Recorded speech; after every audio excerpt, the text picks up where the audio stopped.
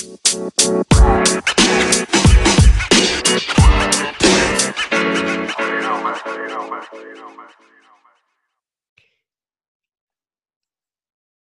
everyone, if you like combat sports, hockey, or whatever else, make sure to hit the like and subscribe to the Drew Experience Show, available on YouTube, iTunes, Spotify, and any other audio podcast. I'm also on Instagram at the Drew Experience Podcast. And with that, this is the Drew Experience, the show that's 80% combat sports and 20% everything else.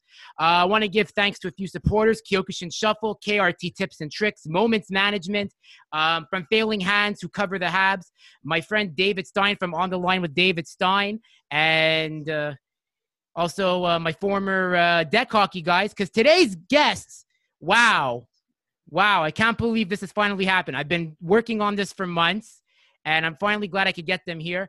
I'm joined today by two stars. First, the guy that's on the top is my former deck hockey captain. He's a 4-time champion. He won the scoring title in 2013. He's one of the best guys to have as a captain and as a line mate. I am privileged to be joined by Jonathan Boss Ferri, and the guy that's also here, this kid, it's like, I can't believe I'm friends with him. I'm even wearing his dad's jersey, but the show's not about his dad. The show's about him.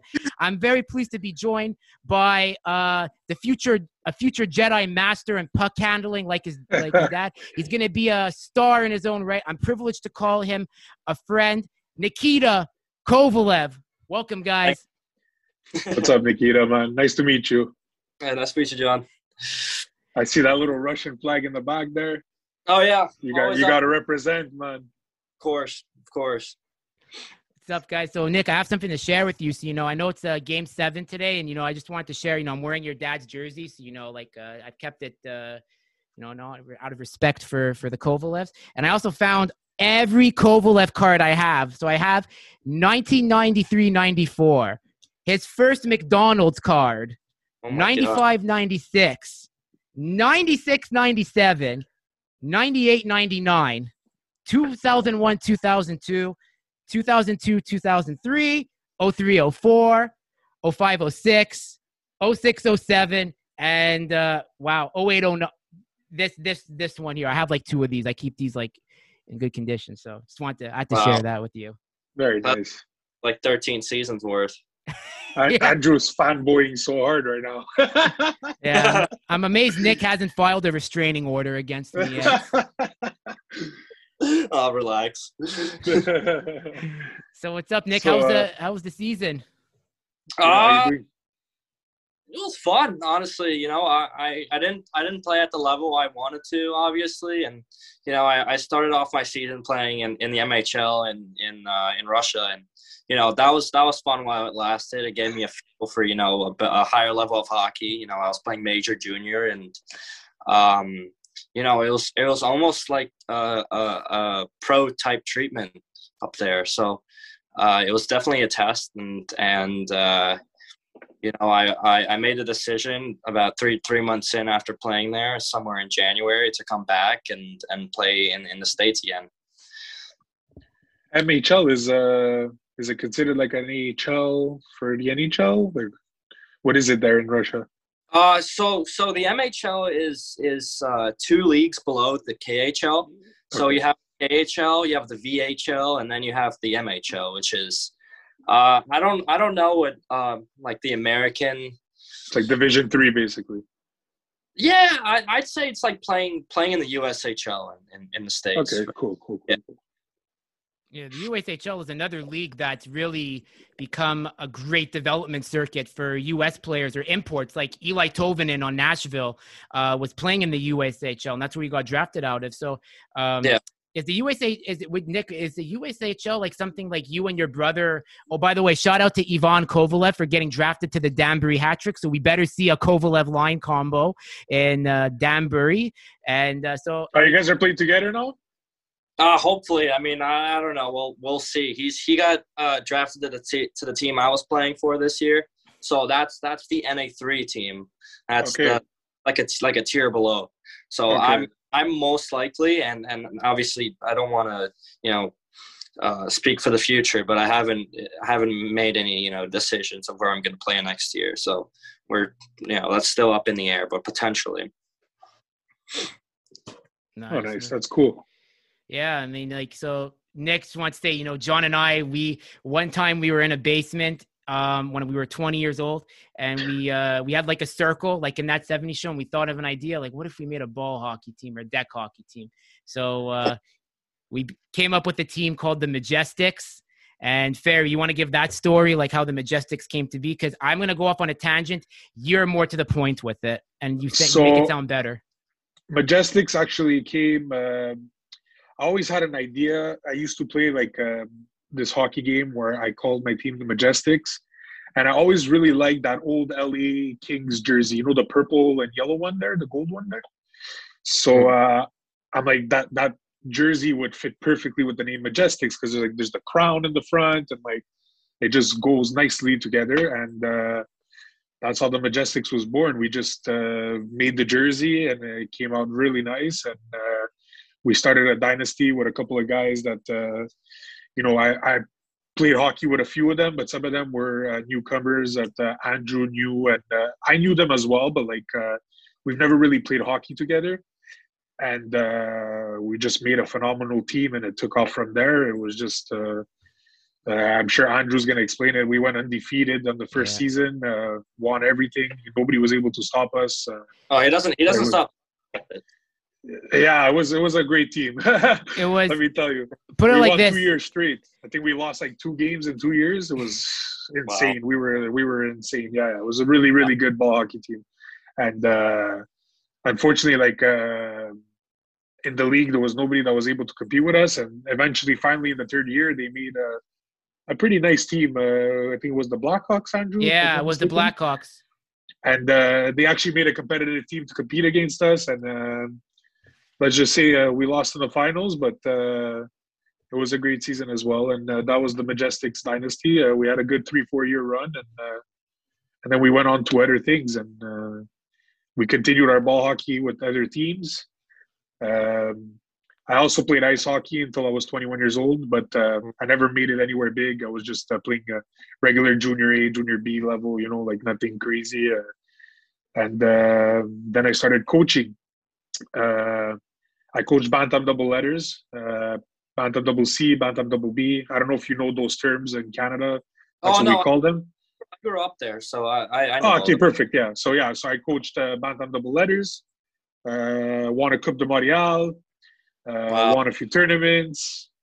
So that's what I've been doing for the past 7 years, just coaching young kids 15 to 17 years old. And I stopped playing ball hockey because, unfortunately, some of the leagues we were playing in, it wasn't fun anymore. People just wanted to fight and get nasty. And I was getting too old for that stuff. I didn't want to have to go to work the next day. These guys, they don't care. So I was like, it's not for me anymore. I wasn't enjoying it anymore, so I stopped ball hockey and I just play ice hockey, little garage league here and there Friday nights. Whenever I can, I play with some friends, pond hockey in the winter, and that's about it. That's my hockey story, man. Hey, well, I mean, a 3-4 year run, winning championships and going, what was it, 48-2? I'd say that's pretty good. Yeah, I think something like that. That was pretty good. I think I 30 goals in 13 games. It was pretty impressive. Had a good line mate. Oh wow! Yeah, that was shout out to David Santoyani. I mean, David. I want to give a shout out because David really was basically Nikita. This guy was like the blue-eyed Italian version of like your dad in a sense, like crazy. He had that competitive drive. Back long hair. Yeah, and he made Ferri a 30 goal scorer. Like there was a time where in the championship game, I'll never forget it. Like Ferri won. John was one day, and we could swear out here. We're not gonna get canceled. John comes in, fucking angry.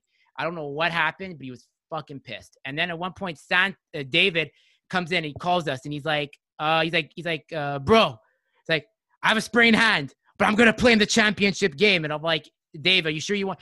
Don't worry about it. So he comes. They put a clinic on. We put a clinic on our opponent. I was coaching. Every time I put them out, there was one point where Ferri scored the OV goal from 2006. Remember that? No, the one on your back. Yeah, I actually pulled it off. I swear to God, I don't know how I did it. I was freaking out myself. Get out of here. Yeah. I got tripped and the ball was like there and I just like went like that, like behind my back, and it just went in the net. God. The goalie didn't even see it coming. I was like, I mean, wow. no wonder you guys won so many games. Yeah. Hey, Nick, who was one of your favorite line mates that you played with? Favorite line mates? Ooh. You know what? Recently, I've been playing the last 2 years. I've been playing with my buddy Nick Cullinan. He's gonna go nuts once he hears that I mentioned him. But we were line mates my senior year at Taft. And honestly, we were actually also line mates this year. We weren't supposed to play together because he was supposed to play for the first team in Danbury, and I was playing for the second team coming back from Russia. So we were in completely two different leagues. So when I came back and started playing for the second team in Danbury, he also got pulled down to play for the second team in Danbury. So we had a line where it was me, Nick, and my friend Misha, who's this Belarus kid. And we got along really well because we were always speaking Russian to each other, and our coach was like, whatever you guys are saying, like keep doing it because it's working. So your buddy's from Russia too, the first one you mentioned? Belarus, but that was kind of a coincidence that we were both like Europeans on the team. You don't see too many like Russians or Belarus kids playing in that league, but there happened, and we got along really well. And so my buddy Nick Cullinan and I, we were just we were the dynamic duo. We kept playing this team called the New England Generals in the league, and I think one of our probably one of our fifth or sixth games together when we were put on a line together, we just absolutely tore it up. Like I'd feed him, he'd score, he'd feed me, I score. So like every game we would just rack up like 3 to 4 points each. And like, I don't know, I've just never had so much fun playing with anybody else because he was the shooter, I was the passer, and we would change roles and always try to create something off of face-offs. I was the face-off guy. I'd always try to win it back to him, and he'd try to rip one through, or sometimes I'd win it forward, or like Misha would come in, pick up the puck, and, throw it at the net. Somebody would be crashing. So it was just so much fun getting creative with those two guys because we kind of had something in common going. Like we were all trying to get to the next level, and they were just, two great guys. And Nikki, I was able to play with at Taft, so we had a bit of chem going already. But Misha was also a great addition, so I had so much fun with those guys. Awesome. And I'm assuming you played New England team often because of COVID. Yeah, I'd say like COVID was, majority of the reasons because so many players from the higher leagues were kind of trickling down. So there was sort of like this trickle down effect in all these junior leagues where like the best players playing in, a league lower. So the more players started coming down to those lower leagues, everybody got washed down and down. So I ended up playing tier 3 this year, but I had a good season. So hopefully that'll open things up for me next year. Nice. And it sounds like the power play line we had where like it'd be Santo and you, Ferri, and then at one point it'd be shout out to Mike Lastoria and backhand Dave Pizzi. I'm telling you, backhand Dave, we'd always like rotate. So Dave was this guy that guy scored, I think, 75% of goals on his backhand. I swear to God. And the opposition would always be like, we know you're going to go on your backhand. And Dave's like, bro, don't worry about it. I'm like, Dave, every time, somehow Dave would score on that backhand. He had a better backhand than a forehand, which I've never seen before. You guys knew that, but nobody else knew that on the other team. No, they did eventually because we kept playing the same guys. So, like, eventually they would see he just always scored on his backhand. It was just the way it just worked.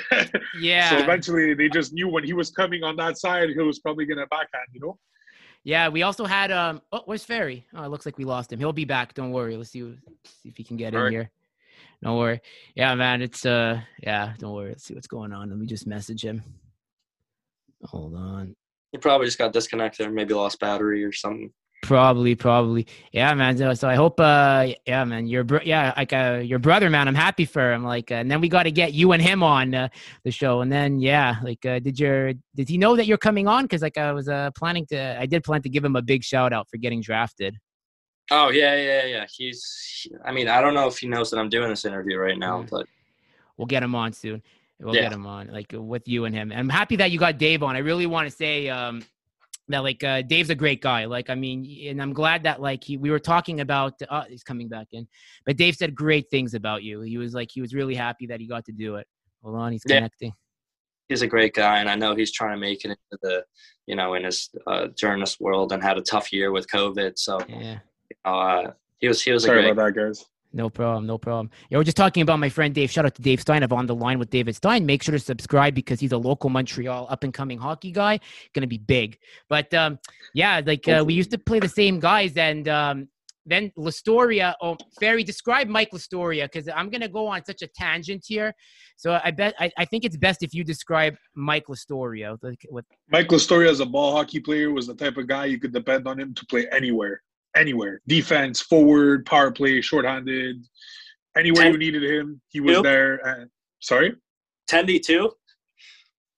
I wouldn't be surprised. If we were missing a goalie, he would probably go in and probably kill it too. Yeah, he was one of those guys that you could just depend on him at any moment. If you needed to score a goal, make sure Lastoria is on the ice, on the floor, whatever. Like, he was just our go-to guy, put it that way. And just a great player. I really enjoyed all the years I played with him, and I'll never take away those experiences because they were just phenomenal. And I met a lot of good guys playing ball hockey with all these guys, man. Let me tell you, it was good. It was good times. I mean, I'm sure a lot of the memories come off of the ice because, like, I could remember, like, my youth hockey experience was, it was a hell of a time, and I was lucky enough to play under a great coach, Johnson Elliott. He won the cup with the Islanders a couple of times. And, I learned a thing or two from him, I'd say. And all those memories off of the ice is what I remember the most. And I actually want to tell a quick story about this game we created in the hotel rooms, and we would play in most of the open meeting rooms. So what we would do between games is we would all like gather up and try to find one of the open meeting rooms. Like usually they'd be locked and we try to find a way in, just, pick a lock or something, or try to get the door open somehow, sneak in, or, and what we would do is we would divide the room in half. We would put all our shoes across the floor, 2 zones. And then we would get this tissue, wrap it around in clear tape, and we would create a net on both sides of the room, and we would all just have to shoot this tissue ball is what we called it. We'd have to shoot it across the room and try to score on the other team. And the game was full contact. We were allowed to we were killing each other out there. Like it was like we would come back from a game early in the morning, and then we had a game at 5. We would go between those games, like have lunch, and we'd all gather up, play tissue ball in one of the meeting rooms. And by the time of the game, like you could see all the kids had bruises and everything, and we were all banged for the next game. I mean, we had a hell of a team, so we always managed to pull out the W. But it was so funny to just think about that right now because we were little, and it was just a little fun game we created, tissue ball. I remember those games. We used to go to away tournaments and hotels and stuff. Like, those are the best things to do. Those are the memories. Awesome. Who would you guys say, Nick, who would you say was one of some of your most intense rivalries in hockey? Like, what is one team that comes to mind that you remember at any level that like when you saw them on the calendar, it's like you're like, but you're like, I'm elevating my game tonight. That team for us was Syracuse Nationals, and boy, I'll tell you, we would always go at it with these guys. It was always a physical game. It was always a close game. I remember my last year playing youth hockey. I think we went against them probably like 6 times that season. We were supposed to only play them twice, but because of like all our close games, we keep rescheduling them, and we meet them in like different tournaments and stuff. So we had we went into OT with them twice. Oh no, actually once. Because the first game we had to qualify for a tournament, And I don't remember exactly how this game went, but I believe we were down 3-2. 30 seconds left in the game. And I don't remember exactly how the play went or who scored, so I apologize to my teammates. But we ended up scoring like with 30 seconds or 20 seconds left to go in the game. And then on top of that, so we were taking the center off face-off. The score was 3-3. We were expecting to go in OT. And I'm never going to forget this, but this kid, Anthony Cipollone, I'm still friends with him. Shout out to him. He plays for the Brooks Bandits now. He gets the puck in our end. The clock was counting down to like 5, 4, 3, 2. He's skating. He's taking the puck through the middle of the ice. Takes a shot from, I shit you not, it was between the red and their blue line, and just goes bar down with 2 left to go. And we beat these guys to make it into the playoffs. We couldn't believe it. With 30 seconds left to go in the game, we were down 3-2, score a goal with 20 seconds to go, and then score another goal from, almost the red line to go and win the game. That's awesome. It's incredible. That's freaking awesome. Ferri, what from our ball hockey league? I mean, I have my story. Who was one rival you remember, whether it was in wiffle ball or orange ball? Mine has got to be the Blackhawks. I find that was our biggest rival.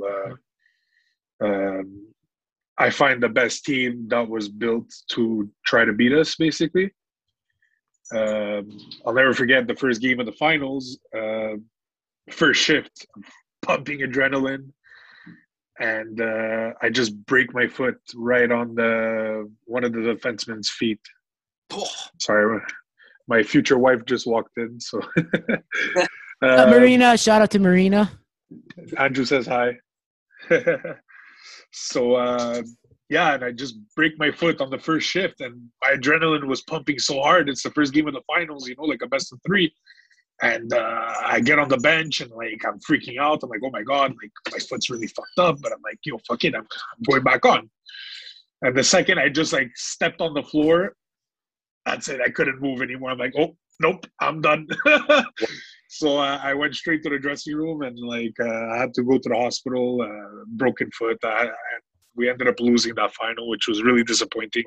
I feel like I let the team down, and as a captain, you always feel that way. I just really wanted to play. I didn't care, even the next game, I wanted to just wrap it up and go. But I was in a cast and everything, and I was done for the year. And I was like, fuck, that sucks. And so I think the Blackhawks was our best rivalry. As for ice hockey, I'll always remember Fédération de l'Est, which was considered RDP, because I played for a town called St. Leonard. And they were always our biggest rival, no matter what game, what tournament, what playoff. It was always us and them at the top, always battling each other. And even as a coach, because I went down to coach in my former town, which I'm living in right now.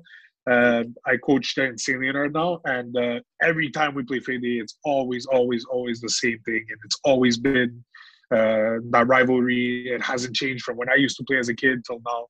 Those are my 2 rivals from ball hockey and ice hockey. Yeah, for me, I would have to say it was the Pirates. Oh my God!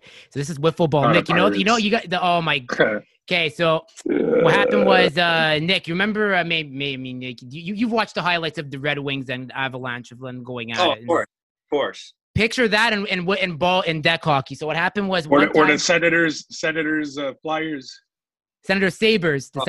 Sabres, whatever it was. So what happened was brutal. Oh, man. So what happened was in November 2013, I remember this because I was just a bad week personally. So I coach that team. So this is Backhand Dave's team. I don't play in the wiffle ball. I coach it. So I come down and I see we're losing to the Pirates 3-1. The ref's not calling anything. So at one point, our guy, shout out to Joe Diuzo, former Majestic D-man, who helped get the Stars on the team too. Joe's losing his shit. Our guy, Matt Normandin, who's a trainer at Firefit and a successful entrepreneur, is losing his shit. Dave is quiet. Mike Lastoria is mouthing off to the ref to call a penalty, and Santos losing it. I call a timeout, and I'm like, guys, what's going on? They're like, they're not calling anything, this and that. So like me, if you remember that game with the Sabres and versus Sens, Lindy Ruff says, go out and run them. So I'm like, guys, timeout's over, go out and run them. So at one point, the face-off's going, like I see Jordan Mancini. It was Jordan Mancini, yeah, he started it. I watched that game. I was there, I remember. Yeah, so what happened was Jordan is like mouthing off to one of their guys, like this one of their agitator. And at one point, two-hand slash him? No, what happened was, so here's what happened. It happened in the corner. So the play's already in the Pirates end. And at one point, Jordan like just goes up. Jordan's two-hand slashed the guy. Then a brawl breaks out. Lastoria punches a guy.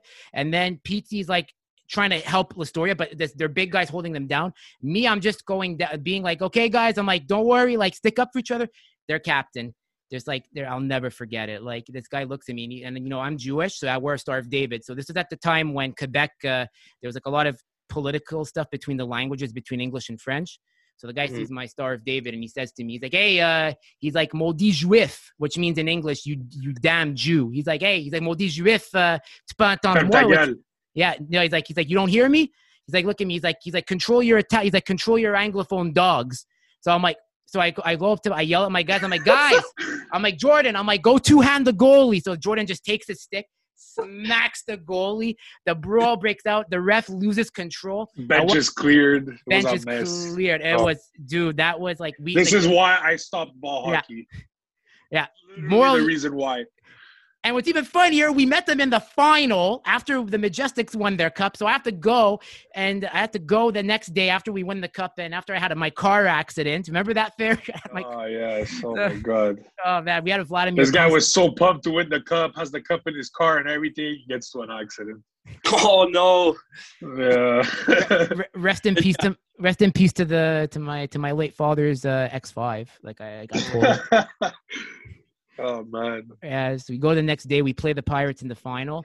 Nick, backhand Dave, I swear. So I go in the dressing room. I'm there. I'm like, guys, it's like, you know how much it would mean to me to beat this team. And Dave's like, so Dave comes up to me. He's like, not one. He says to me, like, I'll never forget what Dave and Matt Normandin said. They're like, no one is ever going to call you a dirty Jew again on our watch. So I'm like, okay, perfect. So because they knew what happened. So like, that's why I wanted to win. 4 seconds left. So the first game we won, it was by 5-4 in regulation. They had a 4-3 lead in game 2. Jordan Mancini ties it. Overtime with like 2 minutes left. I kid you not.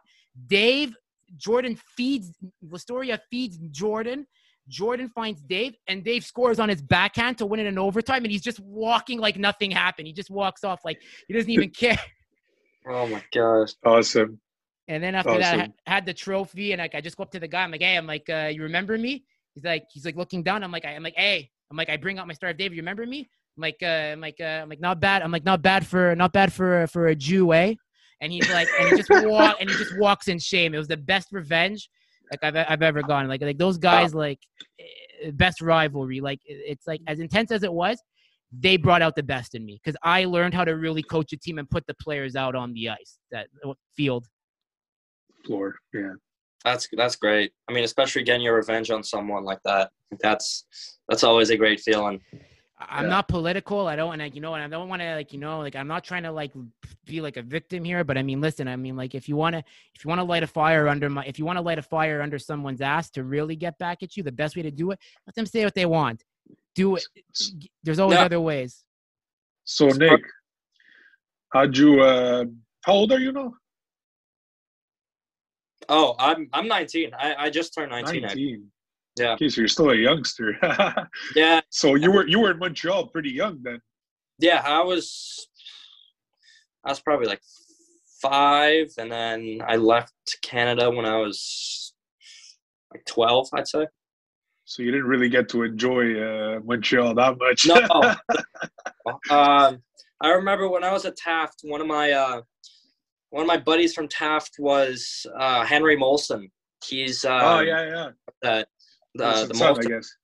Okay. Yeah, he invited us and a couple of buddies up to Montreal. So that was the last time I've been in Montreal. That was I think 3 years ago. Okay.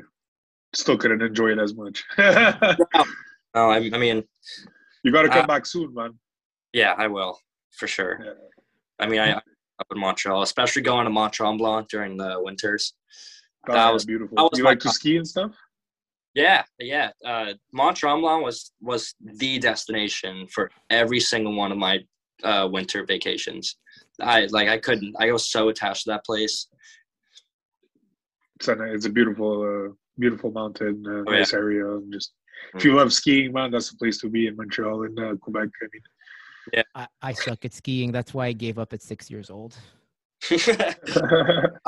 well, at 6 years old, you can't really know if you suck or not. You know, like I had an accident. That's why I prefer to do tobogganing if I go to Tremblant. I'm gonna give me my tubing. Give me my GT snow racer. Nick, remember those guys? Remember those sleds that used to bring up like they were like they were like those sleds that were like really like they could have like a steering wheel on them and they had like the ski blades. There's like a snowmobile without the motor. You know what I'm talking about? Like yeah.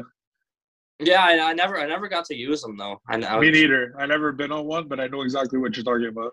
Had one of those. I used to run people over coming down the hill. And I never even used to say, okay, guys, move. I used to just like, boom, hit people. Be like, look at the, it'd be like, Nick, I'm sorry to say this because, you know, obviously I spam your page with it because we both love it. Look at this Russian. It was kind of like watching a Russian dash cam vid just happen.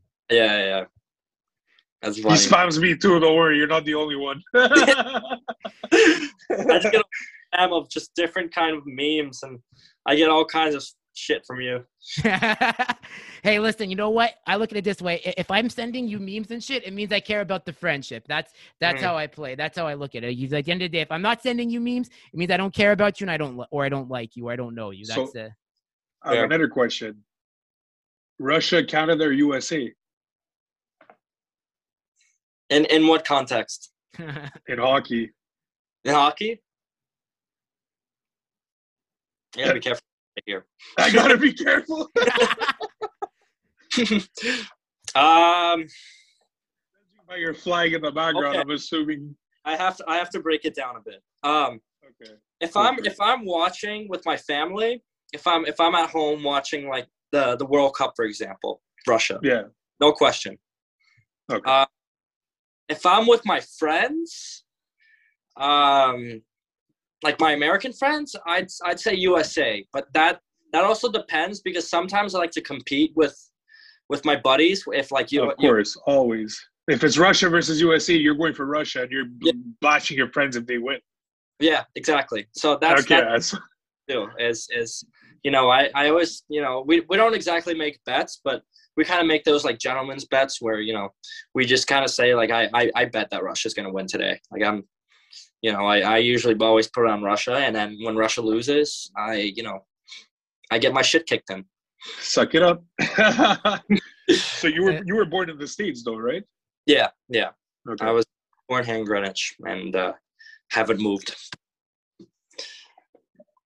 So right now you're there? Yeah. Oh shit! Okay, nice.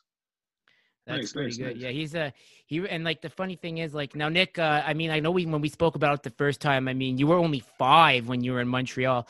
Like so Ferri and I, John and I wanted to tell you some of our favorite games that we've seen of your dad. I mean, so for me, I just want to say your dad got me into hockey. I watched him on November 2nd, 2005, light up Martin Biron with 3 points before he got his knee surgery. Do you remember that in 2005? He missed time and there's that. And then when he... Mine will always be the Rangers comeback. I was at that game. Oh, me too. I was there too. Best fucking game ever. That's going to go down in history as one of the most iconic Habs games ever. It was just phenomenal. I'll never forget. I still have that vision of your dad on his back with his legs in the air and Koivu standing over him with his hands in the air. That picture is iconic. I always like watching my dad's hit on Darcy Tucker. Yes. Oh yes. I was at the game before because remember it was a home with Montreal, so I was at the game before where your dad scored 4 points against Toronto, and but that Darcy Tucker. Okay, I want to ask you this, Nick. Apparently, allegedly, some say that Tucker made a derogatory remark to your dad. Confirm or deny? Because I know your dad does not get set off. He probably won't know. Oh yeah. I mean, he's never talked about it. Exactly. I thought so. To all my friends because I mean, some people don't really know who my dad is, obviously, who aren't too invested in hockey. And usually I'm like, yeah, that's my dad. He's pretty badass. But like, you know, my hockey friends and I, we always laugh about it. Like, I was at the hockey store with my line mate Nick, who I was telling you about, and we obviously looked it up behind the counter, and we were just, you know, watching him, you know, deck Darcy, and, you know, all laughing. Amazing. Or so. What's your dad doing now, by the way? So he was coaching in for that Kuhn Red Star team, but his contract's expired, so he's kind of still looking around, but he most likely will be involved with, you know, some other team. Don't want to jump the gun. Yeah, for sure. Especially now with COVID and stuff, things will be tough. And yeah. Would he be open to coming back to Montreal, like as, like, say, a development coach or maybe power play coach? Because I mean, man, they could Montreal maybe could head coach. Yeah, maybe. Man, he would love a head coach or any coaching job in the NHL. I would think so. I mean, I've mentioned to him, you know, as a joke, like I saw that the Rangers coaching like staff got all fired, and I was like, you know what, maybe you should be taking up that job. And I mean, he laughed about it, and he's like, well, you know, like there's a shit ton of other people who are in queue for that coaching job. Yeah, for sure. You know, that would be a dream come true for him, I think. That's impressive. You know, and like sometimes, like when you watch your dad, like, is there like a certain line mate that you wish he played with? Because for me, I've told you, I wish your dad played with Sergei Fedorov. I just wish like that would have been that would have been magic on ice. Yeah. I mean, I think about all the players that he's played with. Like, I mean, it's tough to kind of, you know, mention someone who he hasn't played with, because he's played with all the greats. You know, he's played with Lemieux, Yager, and Gretzky, and, you know, you could name them all. But man, that's tough. I mean, I kind of wish he was in the league now with all the younger guys. I mean, I wouldn't say like put him on the line with like David or anything, but, you know, I'd be curious to see how he would match up or play with. Like with a Panarin? With like Panarin, you know, yeah. Some of those Russian guys, maybe like Kucherov. Like, imagine if he was on a line with like Damer and Kuch, and, you know, just that would be awesome. That would be sick. Tarasenko too, because like I want to say, like, I mean, there'll never be another Kovalev, like, you know, maybe you know, I mean, maybe, you know, you're the future. But I mean, if there's one guy that I like, that I watched, that kind of reminds me a bit of your dad, it would have to be between Panarin because of the hands, and I would have to even say Tarasenko to a degree, because Tarasenko does have a mix of Marian Hossa, but he's got your dad's hands a bit. Like, I've seen the way Tarasenko moves the puck and handles. It's like that's Kovy-esque. That's. I mean, question for you. Go ahead. Sorry, go ahead. Oh, sorry. I mean, he's a fan of Malkin's. I mean, I know he's not doing well right now, but I think I'm not sure if he's played with him in the past, because I know team with him at some point. But I'd love to see that again, because he always talks about how Malkin's one of those guys in the league who still has like some sense of creativity, and I don't know, he's a big fan of his, and I'd love to see that combination if you know, that's to answer your question. I saw Andrew's face light up when you said Malkin, and I know why. Oh yeah? Yeah, my number is 71. I'm 71 all day. I love Malkin. Malkin is one of probably my favorite Russians, actually. That's where I probably chose the number from. I just love like his grit and his goal scoring abilities. His hockey IQ is very, very great. He's a comedian off the ice, man. Yeah. Just like his personality is just, that's what I love about him, you know. Yeah. And he's not super, you know, he just gets the job done. Exactly. That's the type of player that I love, you know, and that's why I always liked him. So 71 has always been my number. Plus I like number 7, so it just worked out perfectly as a hockey number, you know. I mean, I'm kind of with you in that boat, where I like the number 7. Like, in general, just all my hockey numbers have been revolved around number 7 in some way, where I try to kind of connection to the number 7. Like my first hockey number was 14, and I was just like 7 plus 7, 14. That's 7. So I was just like, I always make up these like math algorithms to try to relate my number to, like, I played number 11 this year, and the one kind of looks like a 7. I was like, you know what, I'll take it. So why not? I'm number 55. 5. Yeah. Sergei Gonchar. I'm Sergei Gonchar. Nicholas Kronwall, baby. Yeah, Kronwall. but I was like, I'm like that gritty stay-at-home defenseman. Like I was never Ferri. You can vouch for me here. I was never a skilled player, like with the getting points, but I was one of the best shot blockers you could imagine. I was like, that's how I that's for sure. He wasn't afraid to stand in front of that ball. I would get the fuck out of the way when a shot was coming. Andrew just stood there and just went down and stopped everything. I was like, fuck that.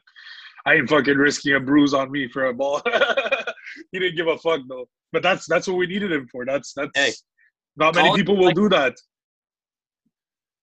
Yeah. College. How about you, Nick? Are you planning to? Have you ever thought about playing in Canada, or you're just base US and that's it? Like, actually, like there were talks of playing in the BC when I was BCHL. Yeah, still Okay. I wanted to play last year, but with the whole COVID thing, the whole borders were closed, so I wasn't able. Fucked everything up. So I think it's still kind of an option this year. We'll kind of see where it goes, but yeah, it's definitely something I'm considering. Nice. You think like, are you going on a path for the NHL, or you're just like what's your plans? Like, I'm curious. I just want to know. Yeah.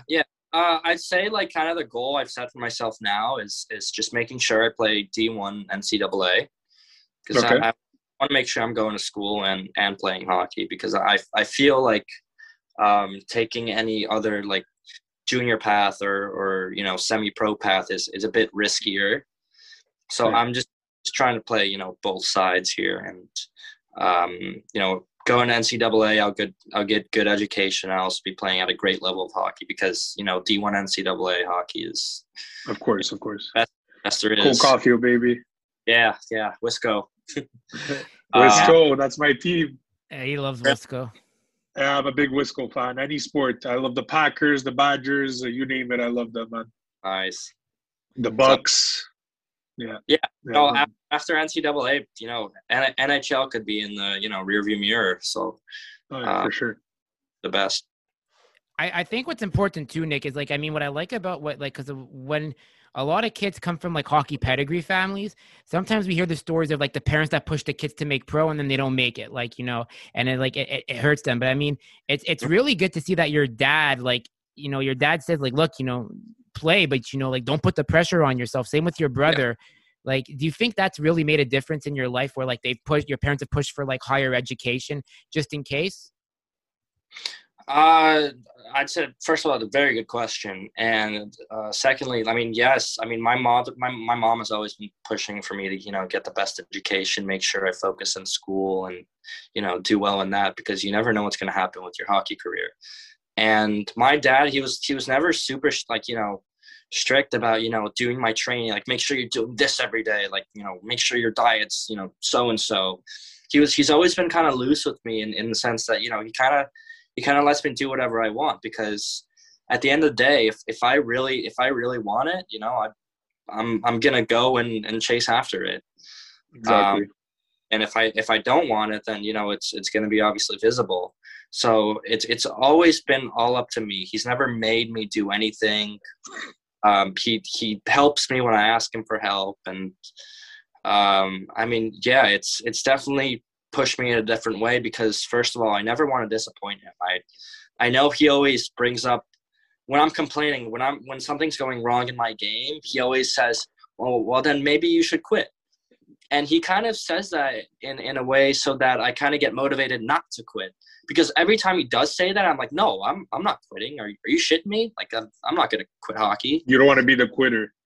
Yeah, exactly. So that's always been my mentality. Like, no matter where I end up, no matter where I'm playing, no matter how far away I'm from the NHL or playing NCAA, I'm just going to keep going, because I told myself that I'm going to make it to this certain point. And until I make it there, I'm not going to stop. I'm not going to quit. I'm not letting myself fall short of that goal. So that's mentality, and that's the mentality you need.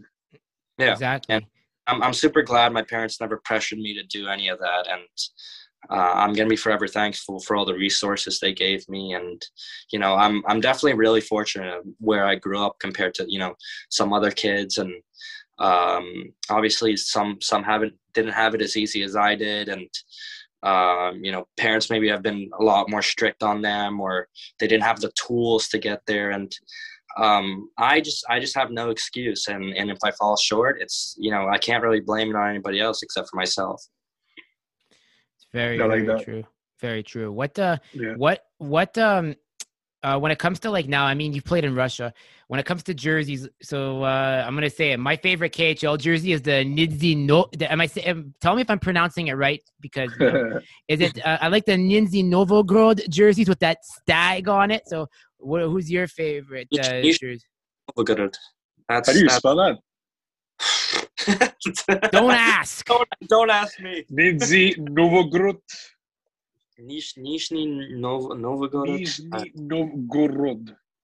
I actually found them. Wow. Oh, okay. That's I'm trying to think about what team that is. I should know this. Kind of disappointed. I actually have my MHL jersey from when I played. Really? And actually, I'll bring it out right now. Wow. One of my dads. He played for a Moscow Dynamo, right? So my dad, when he actually played for this team, Atlant. I remember that. That was Ray Emery's team. So this is where I played as well. But wow. So I was number 90, which was so not my style, which was disappointing. I was trying to fight for 97, but they wouldn't give it to me. Is that the actual spelling of your last name? No. That's when they write it in Russian. Yeah, so that's how you read it, Russian. But they started switching all the last names to the I realized it with Romanov. Mm-hmm. I think they did it on his Russian jersey. Yeah, it's spelled differently. Yeah, now they're not doing like the Russian alphabet for all their jerseys. They're just doing the same as all jerseys. Do you speak any Russian? Yeah, I do. Oh, and you do? When I was over in the MHL, I was the only American in the entire league. Oh yeah, and that helped you that you were able to speak Russian, obviously. Yeah, definitely. Okay, and perfect. Had its difficulties, but that just made it that much more interesting playing in the league. Sure. I have to visit Russia. That's like my dream to visit there. Like when things reopen, like I want to watch an SKA St. Petersburg game, get a jersey of either. You know what? Fuck SK. I want to go to Moscow Dynamo, get a Dynamo jersey. I'm gonna ask them, hey, put Kovalev on there. What was your dad's number in the RSL? Was it number 27 or was it? No. I think he played 14 actually. I think 14. You know what's crazy? Do you remember the United team? I mean, maybe your dad told you about the Olympics he played in when Russia was under. Because Ferri, fun fact, in 1992, Russia didn't have a team Russia because the communism had ended. So it was called the United team. So USSR, no? CIS it was called. It was common. CIS, okay. They didn't have anything on their jerseys. Mm-hmm. Had no logo. Your dad wore 14 with Russia. I found the video. I was like, yeah. So your dad was like a Jamie Benn. Deep there. Dude, I'm telling you, like I'm obsessed with MMA. But Ferri, like, remember how much hockey did I used to watch? Hockey is always your love, though. Hockey will always be your first passion. As much as MMA became it now, hockey will always be deep there in your heart. Yeah, Nick was the one who I have to give credit for, because when I said to Nick, I'm done with fantasy hockey, and I'm like, Nick's like, he just says it like his dad, like, oh, he joined this year. What a liar! No, but after when I didn't make the playoffs, I'm like, Nick, I'm done with fantasy hockey. And Nick's like, oh, well, it's gonna be sad to see you go, and I'm like, fuck, and it's like, yeah. Did you know you could ask Andrew any stat about any player when they were drafted? He'll probably know it. Ask me. Hit me, Nick. Okay, I need to think of a player.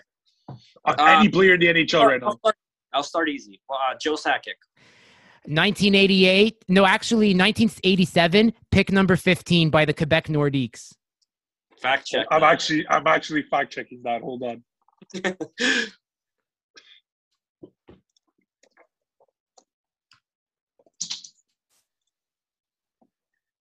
Number 15 pick in 1987 by the Quebec Nordiques. Oh wow. Okay.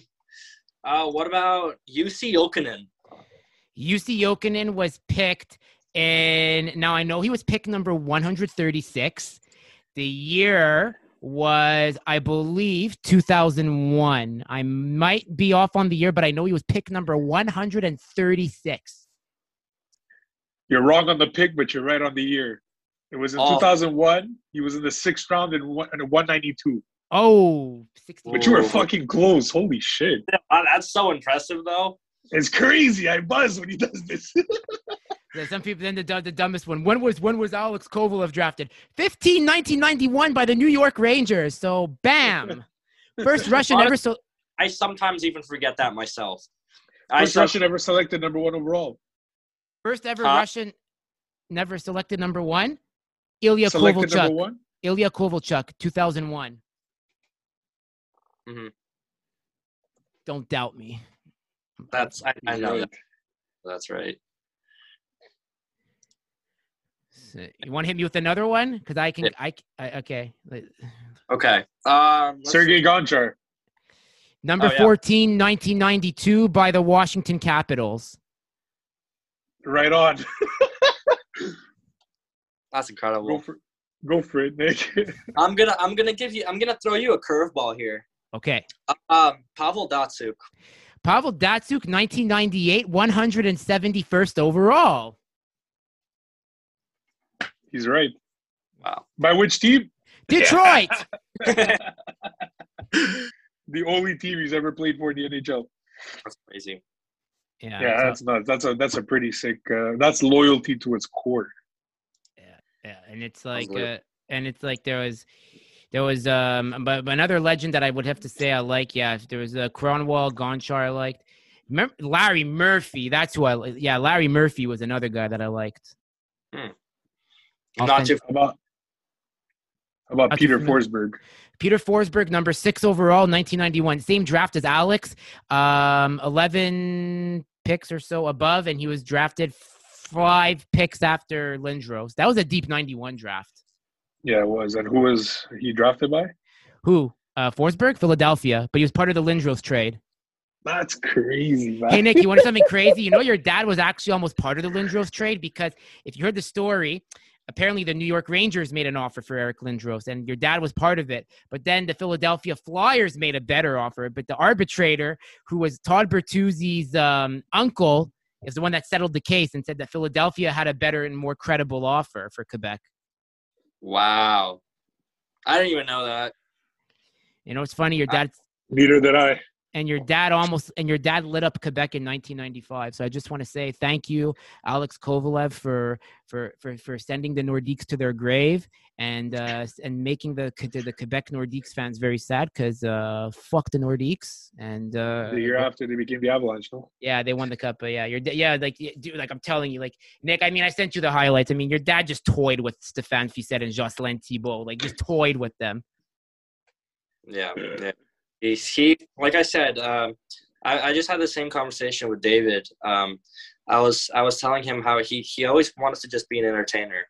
You know, I wouldn't say that he didn't care about scoring goals, but he was more focused on making someone look stupid. Yeah. And that was just kind of his like thing. Like hockey is meant to be entertaining, and that's, you know, that's the whole purpose behind a fan base at a team. So that's what he kind of tried to do with Montreal. He became an entertainer. He brought fans to the fan base. He really did. I mean, I went to so many games with my dad, you know, thanks to your dad. Like, you know, my dad and I got closer because of your dad. Like when he was playing, I mean, Ferri always says like his favorite player is Kovalev. I mean, you know, my dad, like, I mean, like, just, I know, like, my dad's, unfortunately, you know, it's been like already 7 years since he's passed on, but I just wanted to tell you, you know, if your dad ever watches this interview, please let him know that, like, you know, my dad, Tom, was a huge Alex fan, and he was really angry when your dad left in 2009. My dad too. My dad was a big Kovalev fan, and then to the point that he even like loved Galchenyuk when he came in because he took 27, and he was a Galchenyuk fan until he left, you know, and I think he still likes him, but like I think that number 27 just resonates with the Habs. Like we'll always remember Kovalev as that, you know, like it's just the Montreal fan base will. Your dad was like a legend to us, man. Like especially us that were born in like the 90s and that grew up watching that era, you know, with Quavu and all those guys, you know, like it was just honestly some of the best years of the Habs hockey I've watched in a long time. Especially when they put the C on him. Remember that, John? I mean, yeah. And let's hope that you get somewhere and bring that name to another level too, man. I really hope. Just got to say this. Just gonna say this. I know it's big shoes to fill. Like, I know. It gives you like that. How do you say? A lot of pressure to you know, like I'm sure people tell you like, oh, your dad this, your dad, you know, like you feel like, oh, I have to, like, you know, continue his legacy, but like don't feel that way, man. You're you, and your dad is your dad, you know. Like I know, like for sure you feel all that pressure all the time, and fuck that shit, bro. Fuck that noise. Just do what you gotta do, man. I gotta be completely. I love that you mentioned that because I hear that chirp all the time, like on the ice, like on the 100%. Ice, like, I'm about to go on the face-off. Some guys like, you're not your dad. I'm like, yeah. Okay, I know that. What idiots. Like, thanks, I didn't know that. Yeah. So it's so funny hearing that all the time because, I mean, I remember like playing against Salisbury, who are like the number one team in the prep school division. Like they're probably like one in the country, and we actually ended up beating them my senior year as Taft, and it was like big news for us, and it was the highlight of, you know, my senior. And I remember their fans, they have the most obnoxious fans on any fans I have ever encountered. And I remember they started a chant when I got on the ice, and when Molson got on the ice, because we were on the same line, they just started chanting, "Who's your daddy?" And I was, oh my God, that's ruthless. But I don't care. It's gotten just so old for me. Like I used to get kind of bothered by it, and you know, and you were what, like probably like 16, 17 years old, and like, yeah. I mean, it just doesn't make sense. Yeah, I mean, people used to say to me when I was younger, like when I was 12, and I still wore like the white skates and everything, and you know, I used to get those chirps all the time, and like over the years, it's just kind of gotten like boring. It's just like, okay, doesn't mean anything to me. Exactly. You got to be you. But that's a good attitude. I like your attitude, and it's don't make that bring you down ever, because you're not your dad. Like he's your dad, but you're not him. So if anybody expects you to be like him, like you're your own person. So you just do you, man. And, I mean, I wish you all the best, and I really hope that you succeed and do what you got to do, man. Yeah, and I like that the fact that you're still studying, and I really do think it's a good thing to have in your back pocket, because if hockey doesn't work out, at least you have that. You know? Exactly. Yeah. I'm really glad honestly, guys, like, I'm really glad we could do this. And Nick, like, I mean, whenever I have people say like, oh, what's Nikita Kovalev? Like I said, guys, it's like, don't like bombard him. Like I'm just saying it for you, Nick, because, you know, like, I don't want the wrong people to try to come into your life, and then it looks bad on me. So like when people say like, how can I talk to Nick? I say, first of all, I said, make it about him. I said, he'll tell you about his dad. But I said, don't put pressure on him, because I said, at the end of the day, like I said, I'm paraphrasing here, Nick, but I said, you have to understand, and maybe I'm wrong here. You could correct me, Nick. I said, Nick was only 5 when he was in Montreal. And you have to understand, Alex kept his family very private from the media, because we know how the Montreal media is. Oh, fuck yeah. So your dad played it very smart. I'm actually glad you were young when he was in Montreal, because... Well, I mean, that's why I don't remember if you remember that I mentioned this last interview, but I didn't have any idea of how big of a hockey player my dad was. Like I just thought he played professional hockey, just some guy. play in the NHL. And then over the years, I only started figuring out like, oh shit, like people like him and like, you know, follow him. So because people kept mentioning it to you, or like your internet came out and you figured no, like, videos. Now, like I started to get a phone and you know, people like I see him like signing autographs more often and people recognizing him. So I started like being like, oh shit, like he's a and he never spoke to you about it like one-on-one and like explained it to you, or like you No. just learned on your own? No, I just kind of learned on my own. Like, I'd watch hockey when I was, 5, 6, 7. But it like, I never really like watched it. Like I didn't, pick out like players or, watch how people played yet, because it didn't really matter to me at that time. But yeah, you were still young. I'd watch his highlights and be like, holy shit, he just did that. Like, that's my dad. Sick. We had his DVD. We had the DVDs. Like, he had a DVD. Yeah. We had it. And you know what's funny? You started playing at what age? Yeah. I started skating at 5 and probably picked up a stick at around 6. So you were playing in Canada. You started your hockey career here. So I don't remember when if you guys remember this, but when my dad made the Howie's commercial on that pond in Montreal. Yes, the hockey sport. Yeah. At Old Montreal Fair. Remember the one? He's wearing like the winter hat, like that Bubka winter hat, I guess. Okay, I think I know what you're talking about. So when he was filming that commercial, before he got there, we were all skating there on that pond, like before all the camera crew and everything got out. Okay. That's probably my earliest memory of skating, of like trying. And did you play like in organized hockey here? I played for, I don't know if you know the organization, but I played for Verdun. Verdun, yeah, of course. Yeah, okay. So that's where I started my career. I played house league. Nice.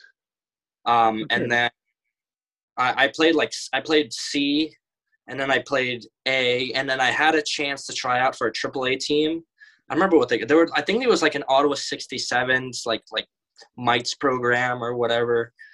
And that was like the first time I got exposed to travel hockey, and just like that's when I started discovering like a whole new world to hockey. I was like, wow, like these kids like know all this stuff, and I'm just out here slapping pucks and trying to make it. You were doing it for fun, like yeah, exactly. I was just like you didn't know any better. Yeah. And we were playing house league. I didn't realize like how low the level was. Like I didn't know what I was playing. I just remember being like, oh, I'm pretty good at this. Like I scored like 6 goals a game, and it was having fun. And then I started getting exposed to all these teams. Like after I moved from Montreal to Ottawa, I played for Ottawa East, which was also like kind of like a local team. But then after playing locally, and then we moved from Ottawa to Russia for a bit. So when my dad played for Atlant, that's when I played hockey at like a travel level, where I played for the Red Army. But I didn't actually get to play with them. I was a practice player, because they were on a whole different level. I'd just been playing house league my entire time, and these kids were traveling halfway across the country to play hockey. So I practicing with my brother's team, who are 04s, about 2 years younger than I am. So I was grinding. I was like, oh shit, like I'm probably like behind in my age group. So that entire time in Russia, I just was trying to catch up with my age group. And by the time I came to the US and I found this team with John Tonelli coaching, and that's when I started really getting into travel. And I was never the best on that team, because at one point we were 4th in the nation. But, that was what kind of, started getting me into it. And I started realizing like, oh shit, like I got to pick shit up, because people are good in this hockey world, and it's not going to be all so easy. You also played with, it's funny too. So your dad played with Robert Lang, just terrorized goalies with Pittsburgh, and then they brought Robert Lang to Montreal. You said this on my interview when we did this, but like, there's something I want to say. Like, is it true? Yeah, it's true. I'm not gonna ask you. You already said you played with Robert Lang's kids in Selwyn House. Did you have the same chemistry with them as your dad did with Robbie? We didn't play all that much together. Mm-hmm. But I remember Lang's older son, Kelly, who this kid was an absolute lunatic in class. Oh, God. I remember, I only remember like one really fond memory of him in my classroom. And it was, I don't remember what caused this or why this happened, but at one point, Kelly drove my teacher so mad that he was actually like chasing him around the classroom. Like we're playing like tag, just like around all the desks and everything. And it was so funny to me and the rest of the class. You see an adult man trying to chase after this 7-year-old running around the classroom. So, I mean, obviously he got in trouble for it and whatnot, but it was just so incredibly funny. And that kid was just such a character. I'm going to miss him. We went on vacation together with the Langs to Hawaii one time. I got so sunburned I couldn't go surf. I'm tanning for me is almost impossible. But yeah, man. what a great kid and what a great family. I'm gonna miss them for sure. Are you still talking to the Langs in a sense, and your dad too, or is it kind of like they gone their own way? Because I know Robert lives in San Diego. I think he's in La Jolla because my aunt lives in La Jolla. I haven't spoken to Kelly and Brooks, the younger kid, in a very long time. I believe my dad still talks to Langer, but I'm sure it's also been a while for him. Mm-hmm. But yeah, like you said, they've kind of gone their separate ways, and they're living out in California. And last thing I remember, I think both kids were like doing like skateboarding stuff. Mm-hmm. So I mean, they obviously weren't like hockey players, but they were living the California lifestyle. That's amazing, man. Yeah, like I eventually, like what I want to do is, like as mentioned, get you and your brother on, and then eventually get you, your brother, and your dad on. I mean, if your dad is willing to, I know, like I don't, because I do want to, as I mentioned, like it's like just to say, that we got to do this. It's such a big honor, and the fact that like you followed John back, like that meant a lot. Like I just want to say, Nikita, like you're you were raised very well. I wished him a happy birthday, I think, too, not too long ago. It was your birthday, no? Yeah, you did. Thank you. Yeah, thank you for that. Yeah, happy birthday, your parents really raised you well. And, like I hear stories like from when they said you're coming on again. I want to give a shout out to my friend Bernardo, who's been a guest on my show. He's a DJ. Bernardo's worked at a few events, and I believe he met your dad one time. And like he said how classy your dad was. Your dad was going around talking to people, shaking their hands, like asking them like what they do. And like your dad's like a good networker. Like it's not just aside from hockey, your dad really knows how to like make people feel important. And like I just want to give a shout out to that, because like and you're like that too. Like you have the class of what your parents and how they raised you. Thank you. Yeah. Well, I mean, like the kind of our mentality in our family is just, we're people like everybody else. I don't personally, I wouldn't say that I don't like it, but I like when people just treat me like everybody else. I don't want to be, put on the pedestal for whatever reason. And just because my dad is so-and-so, I don't want to get any specific treatment. And I used to always, get like a bit shy of making friends, at when I moved to the States, especially because I was always afraid that people would become my friends just because of who my dad is and just to get close. And I mean, it's obviously like kind of an irrational fear, but that's always kind of been on my mind, because as soon as I started realizing how big of a deal he was in Montreal, that was just one of those things that lingered on my mind. I didn't want to be taken as someone because of who my dad is. I want to be taken, as me. I'm Nikita Kovalev, and I might not be my dad, but I'm my own person. I'm just a person just like you. And when you met your friends, did they know who your dad was? I mean, especially the ones in Canada, I'd say. Like when I moved from Montreal to Ottawa, people immediately knew who I was. But obviously, yeah. Well, when you went to the States, I mean, like, was it less than in Canada? Yeah, it was definitely a lot less. It took a while for people to start picking up on it. And I obviously am not the type of person to mention it at the first I wouldn't either. Yeah. So I usually wait until somebody else asks me about it because I like the whole like, that whole period. Breaking it to them. Yeah. I just feel like I'm just part of like a regular person. I'm just some. You That's like good. I like that. You like there's other things too you liked in hockey. I mean, Nick, we've spoken about you liking MMA. You like your fighters, which are like Connor, especially Habib and like the Stars. And I mean, you also probably play GSP. golf. He's a GSP fan, actually. I like GSP. Yeah. I listened to your last interview and I heard that you went and watched him at Madison Square Garden. Yeah, I was just gonna mention that, and that was my first UFC experience. So that was awesome. That was an incredible fight. For sure. That was something else. That's amazing. And I mean, Nick, I know tonight's game 7. I'm not going to ask your prediction, but how do you like these playoffs so far? How about them playoffs? It's been wild, hasn't it? My bracket's looking really good right now, but I'm just going to say one thing. You chose the Leafs, didn't you? Oilers, you're a Connor McDisappointment. I'm just so rattled that they got swept in that league. I expected better. But you know what? They have zero defense. Yeah. Montreal versus Toronto series. I have Montreal this game 7. I'm putting on Montreal because Price is just a wall. But be honest, in your bracket, did you choose the Leafs? Yeah. He likes Matthews.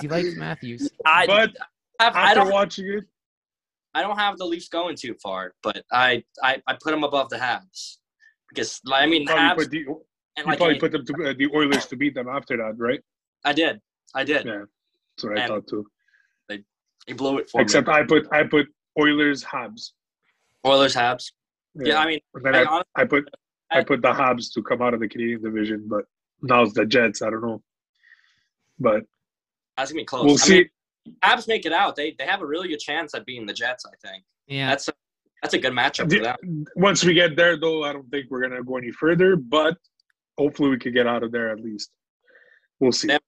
I'd say they have a chance. I mean, I really want the Habs to win this series. I really want to see it. I think Carey Price deserves it for sure. Yeah. Not only that, but the Leafs just choking again was just like it would be phenomenal. But I feel bad for Leafs fans, man. It's like they're so tortured. They're so tortured. Man. It's like that would be horrible. Penguins aren't tortured already as well. Oh. Who, the Penguins?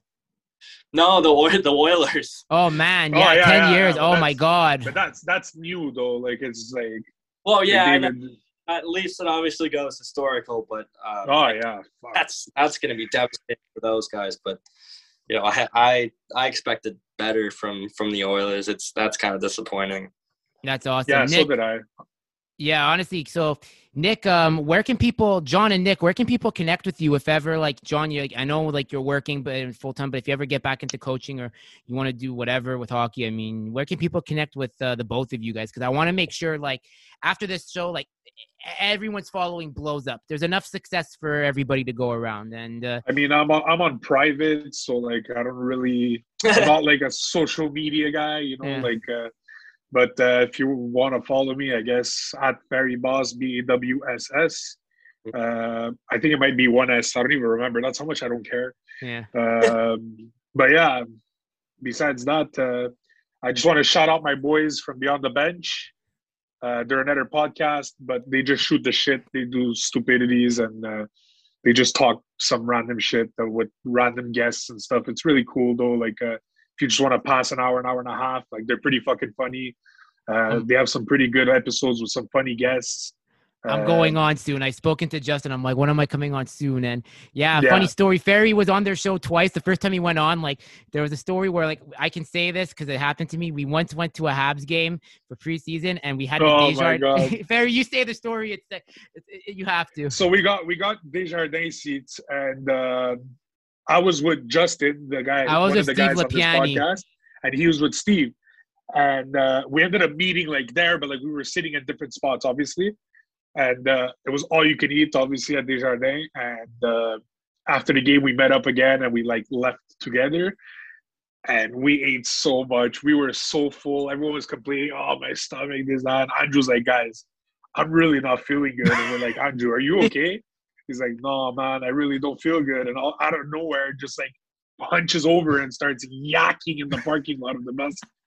It was hilarious. It was amazing. But yeah, it was a good time, man. The second time I was on, we I don't know if you know what grappa is. Oh yeah, I do. Like, yeah, well, we drank a bottle of grappa, me and the two other guys, and let me tell you, the ending wasn't that pretty. Yeah, it's always a good time with those guys, man. Just shoot the shit and yeah. So I just wanted to shout them out. Go ahead, Nick. It's your turn. I mean, if you were to follow me, you can follow me on Instagram. My user is NKOVI17, NKOV17.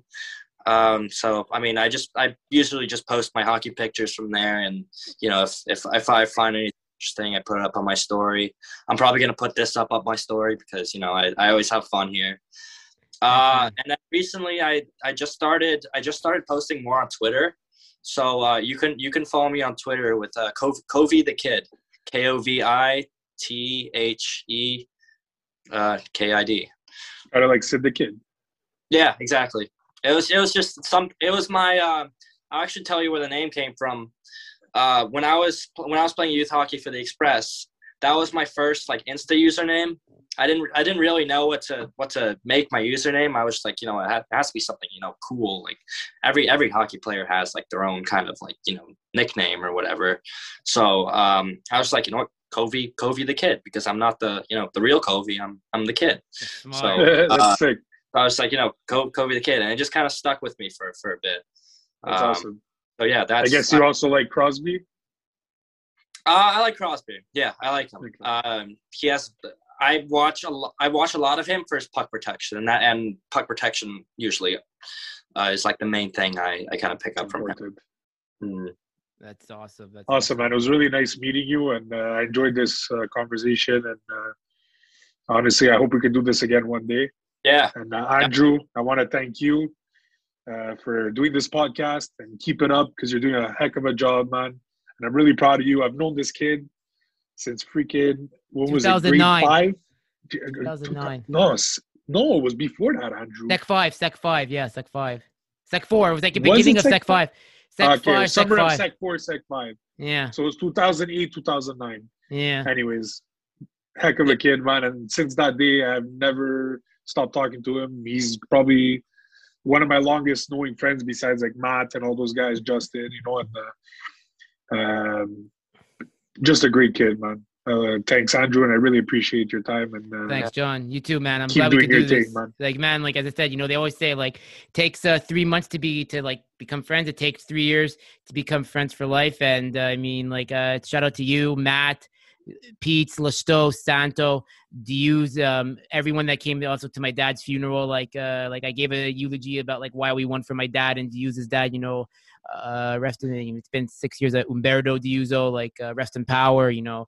The Majestics played for cancer awareness as we started winning more games, and yeah, man, it's like those are memories off the ice, as you say, Nick. They really like it's crazy. It's true. Yeah. All right, guys. The game is starting in like 7 minutes. Go, Habs, go.